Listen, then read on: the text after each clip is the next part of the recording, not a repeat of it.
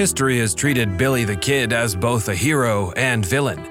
His name is synonymous with the Wild West, with gunslingers and barroom shootouts. Shrouded in myth and folklore, Billy the Kid is the archetypal American outlaw, living by his wits and his six-gun one day at a time. But what is the truth behind the legend? This is Billy the Kid, Part 3, Dead or Alive.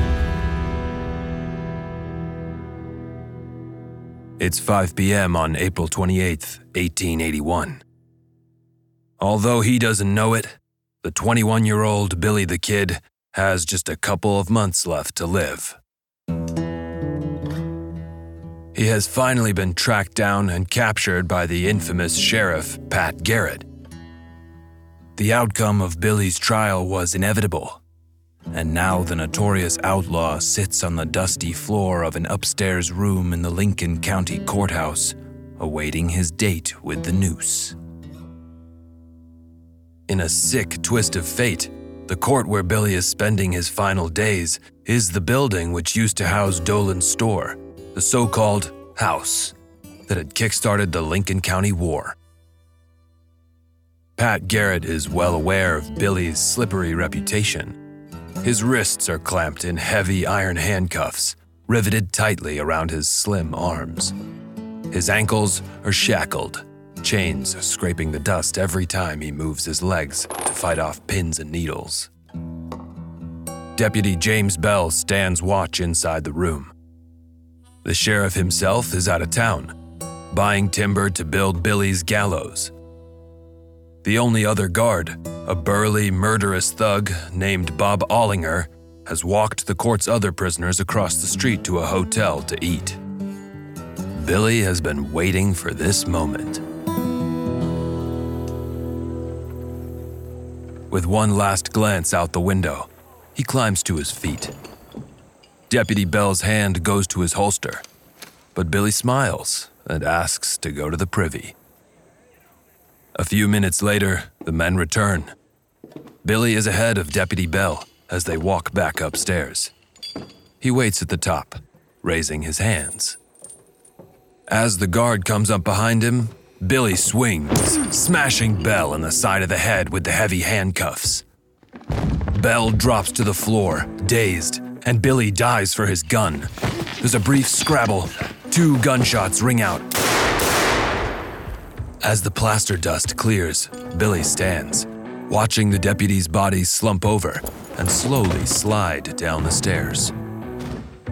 There's no time for remorse. Shouts spring up outside. The shots have alerted the whole town. Billy, still shackled, grabs a shotgun from Sheriff Garrett's office. He throws open a window just in time to see Deputy Bob Ollinger appear from the hotel across the street. Billy has always hated Ollinger. The man is a bully, a murderer, and part of the Dolan gang. As Ollinger is almost beneath him, Billy leans out and cheerfully shouts, "Hello, Bob," before pulling the trigger. Both barrels catch the deputy in the chest, cutting him down. He's dead before he hits the dirt. Using a pickaxe, Billy smashes the shackles from his ankles.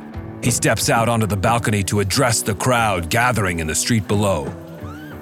Still brandishing the shotgun, pistol stuffed into his waistband, he bellows that he hadn't meant to kill anyone, but he will kill again if anyone gets in his way.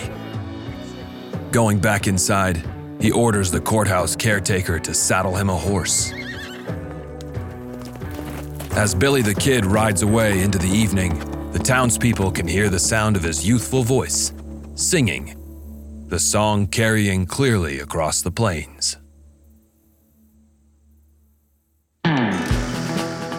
History is full of men and women who live outside the law. Some are heroes, others are villains. Many are both. Each week, we'll take you on a journey into the life and times of notorious outlaws, from Billy the Kid and Ned Kelly to Anne Bonny and Al Capone. We'll delve deep into their stories to find out how legends were born and continue to grow, often long after they're gone.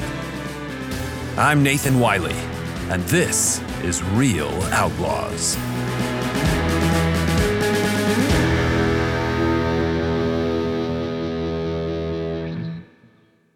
This week on Real Outlaws, the hangman is ready for Billy, but will his neck end up in the noose? We'll ride through the aftermath of the Lincoln County War as Billy shoots it out with the law and rival gunslingers alike. An epic jailbreak makes him a hero to many in New Mexico territory, but it's his final confrontation with Sheriff Pat Garrett that will cement Billy the Kid's reputation as the most notorious outlaw of the Old West.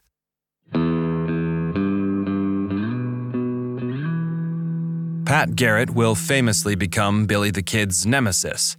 But in the wake of the Battle of Lincoln, Billy, scarred by his losses, tries to live an honest life. It's 2.5 years before his famous jailbreak, and not long after the bloody events in Lincoln, sparked by the murder of Billy the Kid's employer, John Tunstall, by local racketeer James Dolan. The vicious feud culminated in Lincoln's streets being soaked with the blood of many of Billy's friends, including the lawyer, Alexander McSween. It's the final straw. The President of the United States is tired of reports of rampant anarchy, corrupt officials, and vicious gunfights. To quell the lawlessness in New Mexico, the President dismisses the governor. McSween's widow petitions to have Dolan and his gang arrested for the murder of her husband. But no charges are brought. The new governor of New Mexico is a Civil War general named Lew Wallace. To draw a line under events, he offers an amnesty to anyone involved in the Lincoln County feud, excluding anyone currently under indictment, and therefore Billy the Kid, who is still wanted for murder. Now, the regulators have mostly split, gone to ground to start new lives elsewhere. They urge Billy to do the same. But Billy has found a reason to stick around. Fort Sumner is a lively town, and each week girls from the surrounding ranches drive into the town dance. Billy cuts a gallant figure at the dances, and many of the local girls are smitten with him. But he meets a rancher's daughter there who really captures his heart. The kid, who was a charming young man who had learned to dance and sing from his beloved late mother and could speak Spanish like a native, was very popular all through that area with many señoritas. But we do know that he was particularly taken with this young woman, Paulita Maxwell. Her father was the creator of what became known as Maxwell Land Grant, which was a big chunk of real estate in New Mexico. And with his passing, his son, Pete Maxwell, took the reins, and he and Paulita lived very close near Fort Sumner. And ultimately, that proved to be his undoing. Billy is optimistic about the changes in Lincoln County since the conflict. He is young, intelligent, and determined to make a decent life for himself here with his sweetheart. I'm historian Ruth Goodman, host of Noiser's newest podcast, The Curious History of Your Home. I've spent my life investigating the hidden history of everyday objects. The vacuum cleaner in your cupboard, sleek and compact today, but when it was invented, it was literally powered by horses and took 4 to 6 people to operate. The minty fresh toothpaste by your sink. Well, if you lived in ancient Greece, you'd be washing your teeth with ground-up bones and oyster shells. Double-glazed windows? We owe those to a French king's odd fascination with oranges. The Curious History of Your Home explores the extraordinary in the ordinary. Listen to The Curious History of Your Home each Tuesday, wherever you get your podcasts. From award-winning podcasters Noiser, The Curious History of Your Home.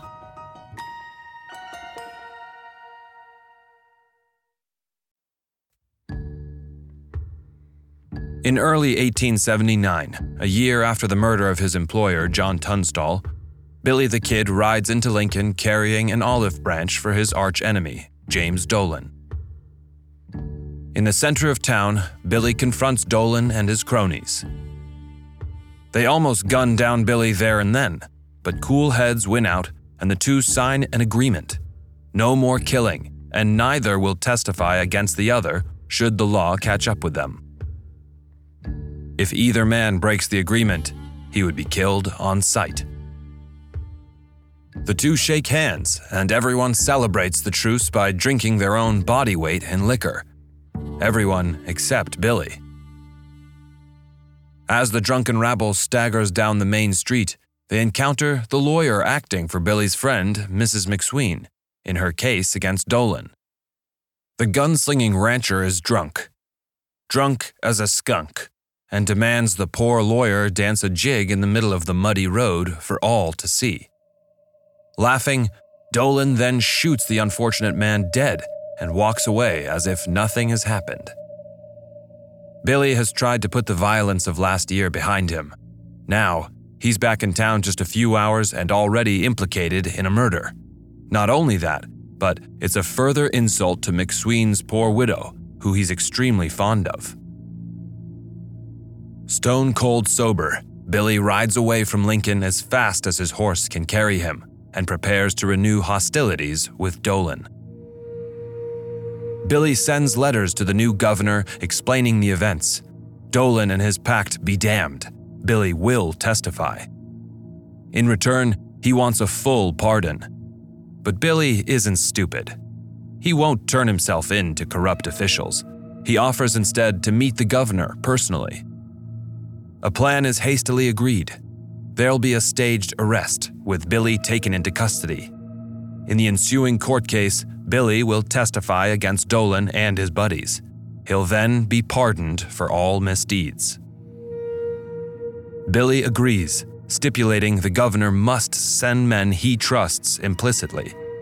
He has no fear of death if he goes down fighting, but there's no way he'll be taken in to be killed like a dog. The following day, rumors spread like wildfire. Billy the Kid has been arrested. The governor travels back to the town and is amazed at what he sees. The locals have turned out en masse to support Billy. Friends of Billy's stand outside the jail playing music and singing. It seems to the governor that most of the territory hold the young outlaw in high regard. In the ensuing trial, Billy keeps his end of the bargain. He testifies against all guilty parties. Over the course of the case, some 200 or so warrants and indictments are issued based on his testimony. Many wanted men flee, never to be seen again. Others take advantage of the amnesty to escape justice. Dolan and his goons win their freedom in their own court cases, ruled innocent, fair and square, if you can call it that. They are tried in friendly courts with corrupt judges and terrified juries. Billy's enemies get off scot-free. To add insult to injury, the district attorney, a close personal friend of Dolan, has no intention of honoring the governor's pardon for Billy. He engineers the hearings to spin a vicious tale of evil Billy the Kid, the wild teenage gunslinger. Sensing the case is not going the way he agreed, and that it's likely his own head that'll end up in a noose, once again, Billy slips away. Not for the first time, Billy has tried to do the right thing and respect the law. He realizes now that any pardon is worthless, that he'll be hounded until he's dead. It's another fork in the road on the path to infamy. He skips town, heading back to friendlier pastures. He's still a local hero in Hispanic areas, perhaps now even more so thanks to taking on the corrupt establishment. And so, he sings and parties at the weekly dances in Fort Sumner into early 1880. It's January 1880, Fort Sumner, 18 months after the Battle of Lincoln. Billy the Kid is laughing with some cowboy friends, buying beers in Hargrove Saloon. It's the kind of crusty watering hole that he's gambled in for years, the kind of den in which he first killed a man. Another of the patrons propping up on the bar is a staggering drunk named Joe Texas Red Grant. He's a thug, and a loud, obnoxious one at that, with a reputation for violence. Once upon a time, Billy may have avoided this sort of boastful brute. But tonight, it's a different Billy to the kid who shot a bullying blacksmith in self-defense a few years before. Now, he's a notorious 20-year-old outlaw with friends in low places and a string of deaths under his gun belt. Texas Red Grant is shooting his mouth off, threatening to kill a man before the night is through. He even bets Billy $25 that he'll kill a man first. Working hard on getting drunker still, Grant staggers over to one of the cowboys Billy is playing cards with and draws his gun. The crowded bar holds its breath, anxious eyes closely watching the leering drunk. Grant slowly reaches over and takes the cowboy's handsome pearl-handled six-shooter out of its holster and replaces it with his own tired firearm. The cowboy either pretends not to notice the switch, or more likely, Grant's murderous reputation precedes him and the cowboy doesn't dare challenge him. Billy does. Friendly as you like, Billy ambles over to the drunken Grant and asks to look at the fine weapon. You see, Billy knows his friend fired off 3 shots on the way over to the saloon earlier that night, meaning there's only 3 shots left. He discreetly spins the chamber round and hands the gun back. It's later that night, and Grant is now raging drunk. He threatens everyone in earshot. He leans on a table and shouts at one of Billy's friends, swearing he's gonna kill the man. The argument escalates. Billy pushes his chair back and stands up.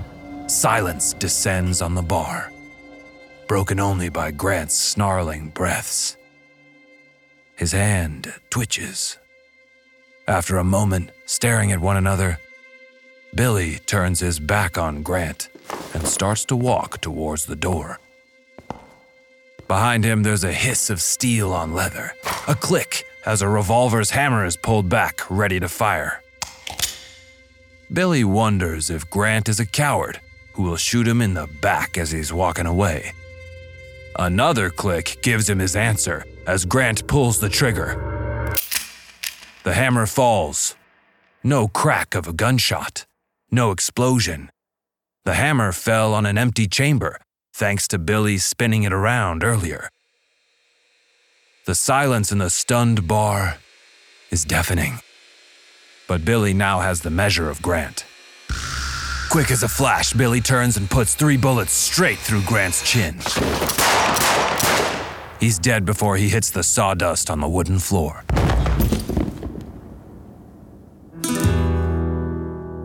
The first time Billy killed a man in a bar full of witnesses, he was forced to flee, condemned as an outlaw. This time, Billy is amongst friends. The other patrons breathe a sigh of relief.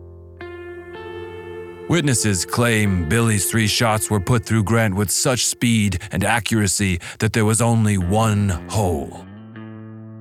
Interviewed about the incident later, Billy says, "It was a game of 2, and I got there first."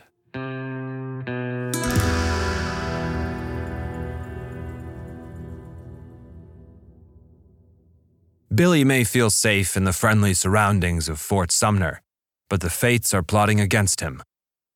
It's around this time that Billy the Kid first meets his nemesis-to-be, Pat Garrett. Garrett moved to the area a couple of years previously. An experienced, hardy buffalo hunter and trail driver, he's worked ranches from Louisiana to Texas as a hired gun against rampant cattle rustlers. 6.5 feet tall and handsome, with fine clothes and a bushy walrus mustache, he soon makes a name for himself in Lincoln County. Another good example of those from the Western frontier who walked that very thin line between the felonious and the righteous. There's some suspect that sometimes Mr. Garrett, the long, lanky Garrett, even stepped across that line and might have been involved in some criminal activity, although that was never proven. Garrett and Billy the Kid frequent the same watering holes of Fort Sumner, where both enjoy the weekly dances. Nearly 10 years older than the Kid, Garrett occasionally finds himself across a poker table from him, but otherwise, they stay out of each other's way. "He minds his business, and I mind mine," Garrett tells a friend. "I don't want anything to do with him, and he knows it. And he knows he has nothing to fear from me as long as he doesn't interfere with me or my affairs." Garrett winds up keeping order at a saloon where he continues to rub shoulders with outlaws and lawmen alike. It's outside one of these saloons in the summer of 1880 that the only verified photograph of Billy is taken. Standing with his head slightly tilted, hat lopsided on his head, he is frozen in time. His left hand grips the barrel of a Winchester rifle resting on the ground. The other hovers close to a six-shooter hanging from his hip, as if daring the photographer to draw. His sweetheart, Paulita Maxwell, will later comment that it doesn't do Billy justice, and that she never liked the picture. Nevertheless, it will come to represent the outlaw for decades to come. While Billy is posing on the street, Garrett is planning his future. With many of his friends suffering from cattle rustling at the hands of Billy and others, he decides to put his skills to use. Garrett runs for sheriff.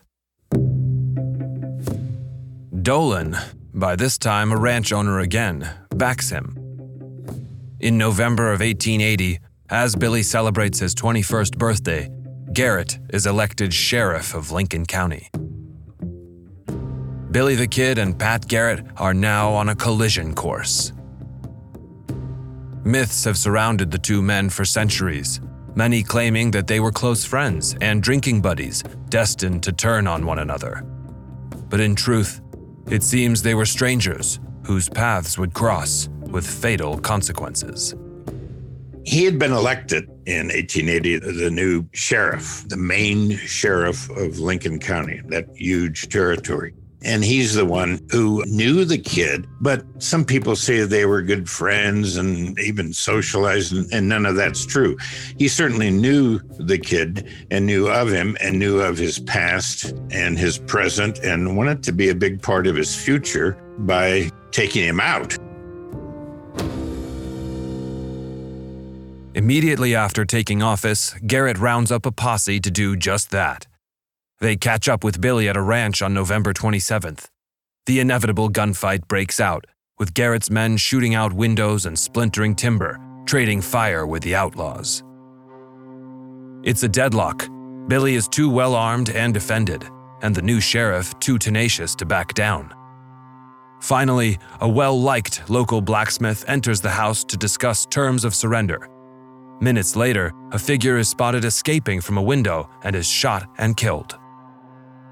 Billy maintains the posse opened fire because they thought it was him escaping, while the posse claim Billy himself pulled the trigger. Regardless, the blacksmith is dead. Locals are enraged. Billy's infamy grows. The event is chronicled by the local paper in a scathing story about Billy the Kid. It is the first time the outlaw's famous nickname has appeared in print. It won't be the last. In December 1880, the governor of New Mexico takes out an ad in the Las Vegas Gazette, the only known reward notice posted for Billy the Kid. Billy the Kid, $500 reward. I will pay $500 reward to any person or persons who will capture William Bonney, alias the Kid, and deliver him to any sheriff of New Mexico. Satisfactory proofs of identity will be required. Lew Wallace, Governor of New Mexico.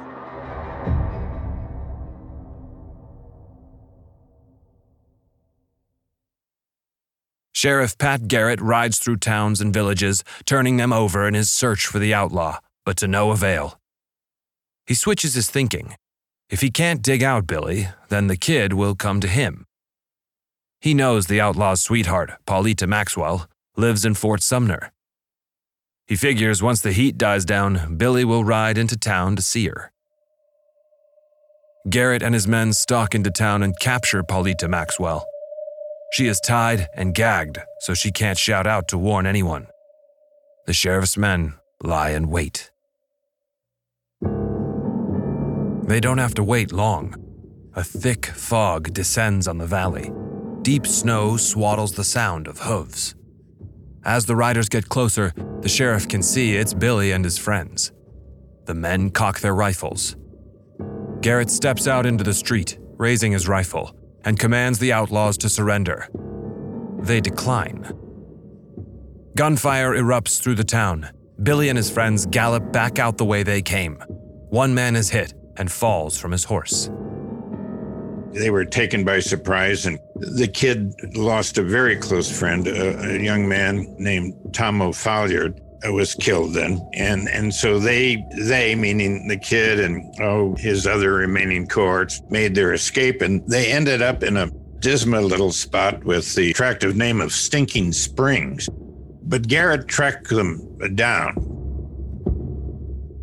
Billy and his compadres are holed up inside a small stone one-room house. Garrett has his posse surround the place to wait for daybreak. As sickly rays of sunlight creep over the plains, a man in a sombrero emerges to feed the horses. Without warning, Garrett orders the posse to open fire. 7 Winchesters open up, bullets ripping the freezing winter air. As the man collapses, his hat falls. It's not Billy. The posse blast the shack with everything they've got. The rough stone walls protect Billy, and it's a stalemate again. All day long, Billy and Garrett trade taunts.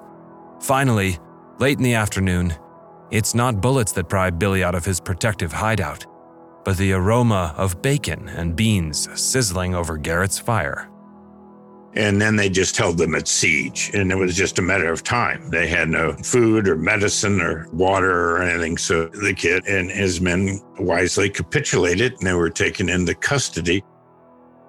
Billy the Kid surrenders.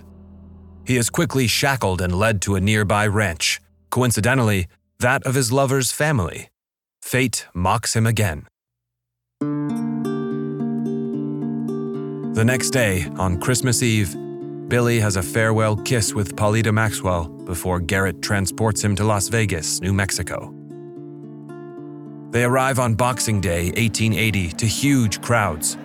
Some cheer for Pat Garrett, but most clamor to see the famous outlaw.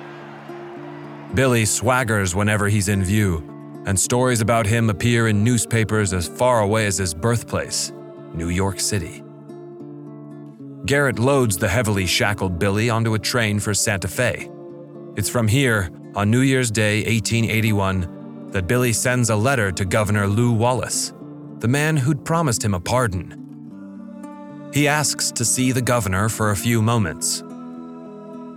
Unfortunately, Governor Wallace has no spare moments for Billy the Kid.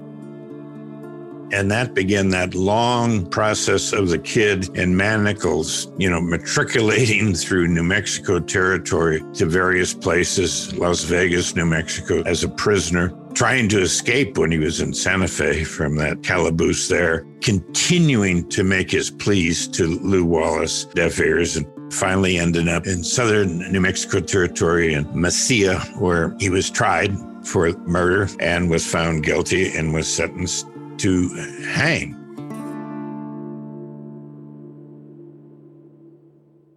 Of the 50 or so men indicted for murder and other crimes during the Lincoln County War, only Billy the Kid is ever convicted.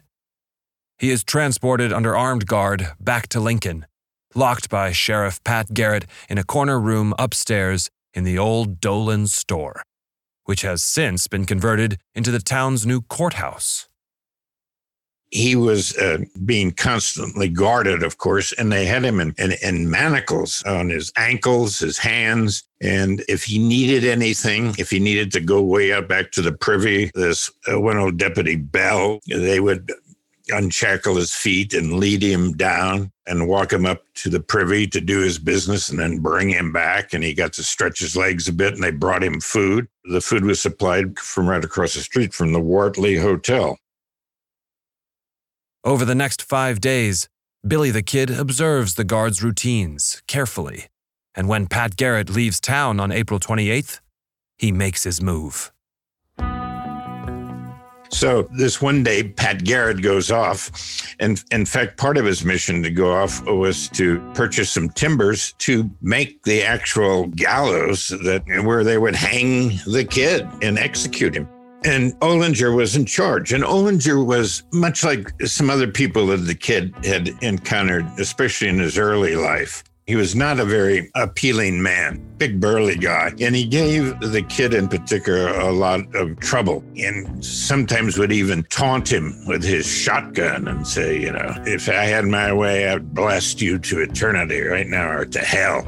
This particular morning, as they come back from the privy, Billy manages by hitting Bell with his hand chains as they're going back up the stairs to get Bell's gun.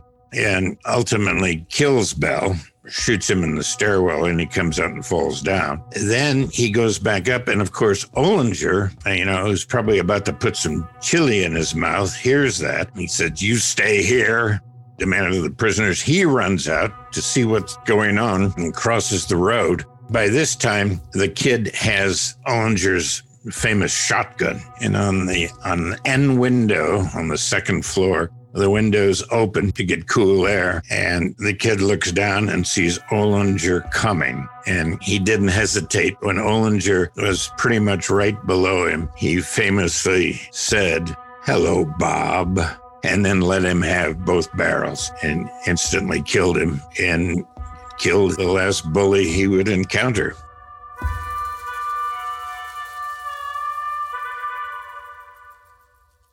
The daring escape propels Billy the Kid to stardom. Hundreds of articles and pulp stories recount his daredevil exploits and blood-curdling deeds. Some of them even have a little truth to them. He becomes a folklore figure in his own lifetime. White establishment figures denounce him as a devil, while the Hispanic population of the Southwest cheers him on as a local hero. To them, he is El Chivato, roughly translated as Billy the Little Kid Goat. All is quiet for a couple of months, but in summer 1881, it is reported that Billy is again living in the area around Fort Sumner, near Paulita Maxwell. The word is she's pregnant, and Billy has returned to be near his unborn child. Garrett saddles up and heads out for the Maxwell farm once again to begin his inquiries. No posse this time. Just him and a couple of deputies. July 14th, 1881. It's a little after 9 p.m. on a warm, clear night. 3 lawmen creep silently through a peach orchard on the Maxwell farm. Garrett holds up his hand and crouches. His 2 deputies copy him, eyes scanning the trees. Insects chirp in the darkening sky. Soft light comes from one of the rooms, but it's impossible to see anyone inside. Garrett holds still in the shadows, watching the farmhouse. He's chosen to start inquiries here, as he knows Paulita Maxwell is home.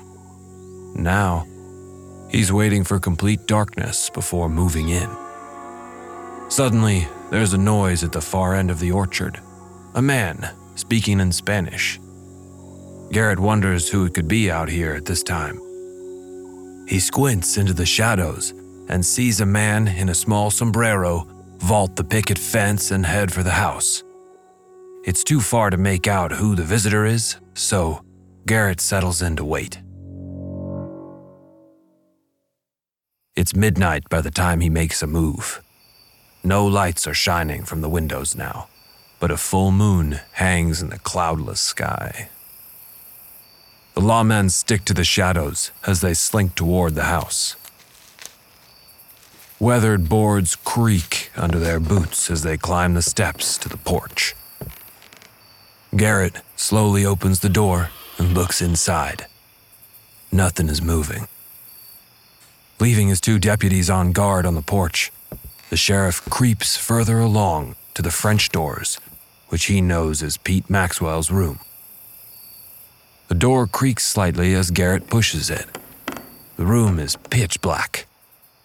Feeling his way as his eyes adjust, he creeps forward until his leg touches the bed. Soft snoring tells him that Pete Maxwell is fast asleep. He's wondering how best to rouse the man when there's a noise in the doorway. Straining his eyes, he sees a shadow back into the room.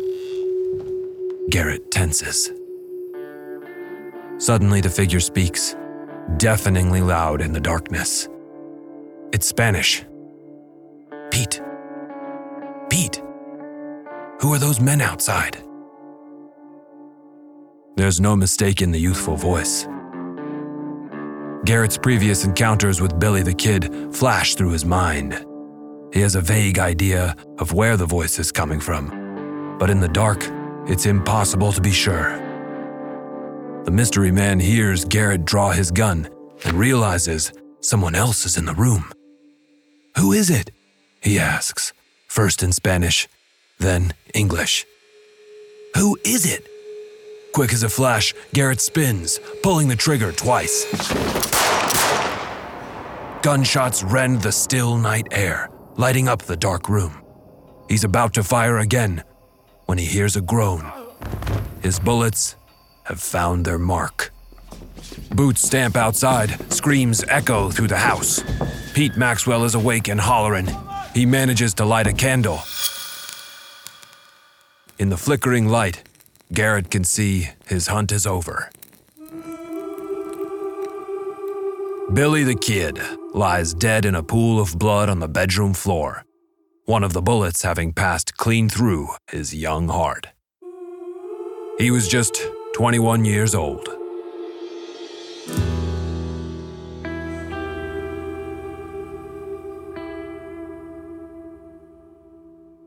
Legends spring up about Billy the Kid immediately.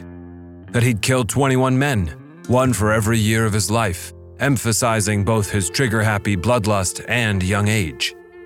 In reality, we know he killed at least 4 and probably took part in other killings, in gun battles or on his own, but we'll never know for sure.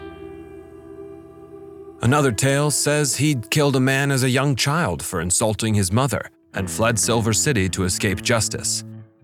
Another rumor with no truth to it, that he was a left-handed gunslinger, a fallacy caused by the reversal of the famous photograph of him. That he rode with Jesse James, a myth that came about after the 2 outlaws supposedly met in a restaurant. Allegedly, Jesse James asked Billy to join his gang. And the most enticing myth of all, that Billy was not killed by Pat Garrett on that fateful night in 1881. Instead, living to a ripe old age after the sheriff helped him fake his own death. In reality, an inquest is hastily arranged by Garrett, taking place by candlelight in Pete Maxwell's bedroom. The jury rules the killing as justifiable homicide, and the body of Billy the Kid is taken to a nearby carpenter's shop. There, he is laid on a bench to be cleaned up, with one of Pete Maxwell's shirts acting as a shroud. The following afternoon, a somber procession makes its way to the nearby cemetery at Fort Sumner and to a freshly dug grave next to 2 of his compadres. Garrett was also very self-serving. Within a year of killing the kid, he hired a ghostwriter, and the 2 of them came up with this book about Billy the Kid, which really was meant to shine the spotlight on Sheriff Garrett. And because a lot of people, especially those who, of course, were fond of the kid and supportive of the kid, thought of Garrett as a murderer in the manner that he took the kid's life.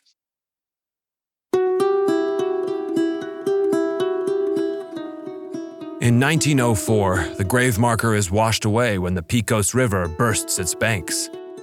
In 1931, a cemetery tour guide raises funds for a stone marker, which stands to this day in an otherwise little-changed county. If Billy were to come back to Lincoln today and be set down on the streets of Lincoln, he would know exactly where he is, because the only thing that's changed is it's no longer a dirt street, it's paved. Interest in the kid has only swelled over the years, first with countless dime store novels full of daring jailbreaks and bloodthirsty deeds, then songs, movies, and TV shows. Billy has been portrayed as both a ruthless killer and dashing hero. The truth, as always, lies somewhere in between. The way it worked on the western frontier of the United States in the latter part of the 19th century was very simple. And here's how I would put it. There were some white hats and there were black hats, but a large number of hats were gray, a little bit of both. And many people who are presented as white-headed people actually wore gray hats, including from the black hat section, Billy the Kid. Billy's hat was gray, and I feel it was a lighter gray than many, many others. A killer, certainly, but only an outlaw thanks to the sides he picked. His crimes were certainly no worse than many of those charged with upholding the law. He remains an underdog hero to many, in particular, the Hispanic population of the Southwest and the residents of New Mexico. So ultimately, in Pete Maxwell's bedroom, past the witching hour after Garrett gunned down in the darkness, and the kid fell with a question on his lips, "Quién who is it?"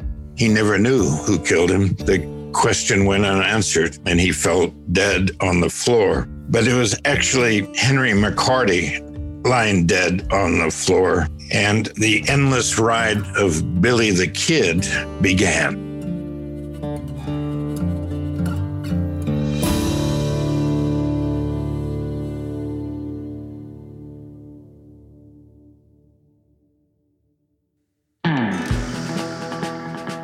Next time on Real Outlaws, we go down under to southern Australia in the year 1870. The young British colony of Victoria struggles to maintain control of a desperate and destitute population. A population born of exiles and ex-cons, where undesirables are persecuted by colonial authorities. It's a hard place that produces hard men, and they don't come any harder than Ned Kelly. That's next time on Real Outlaws.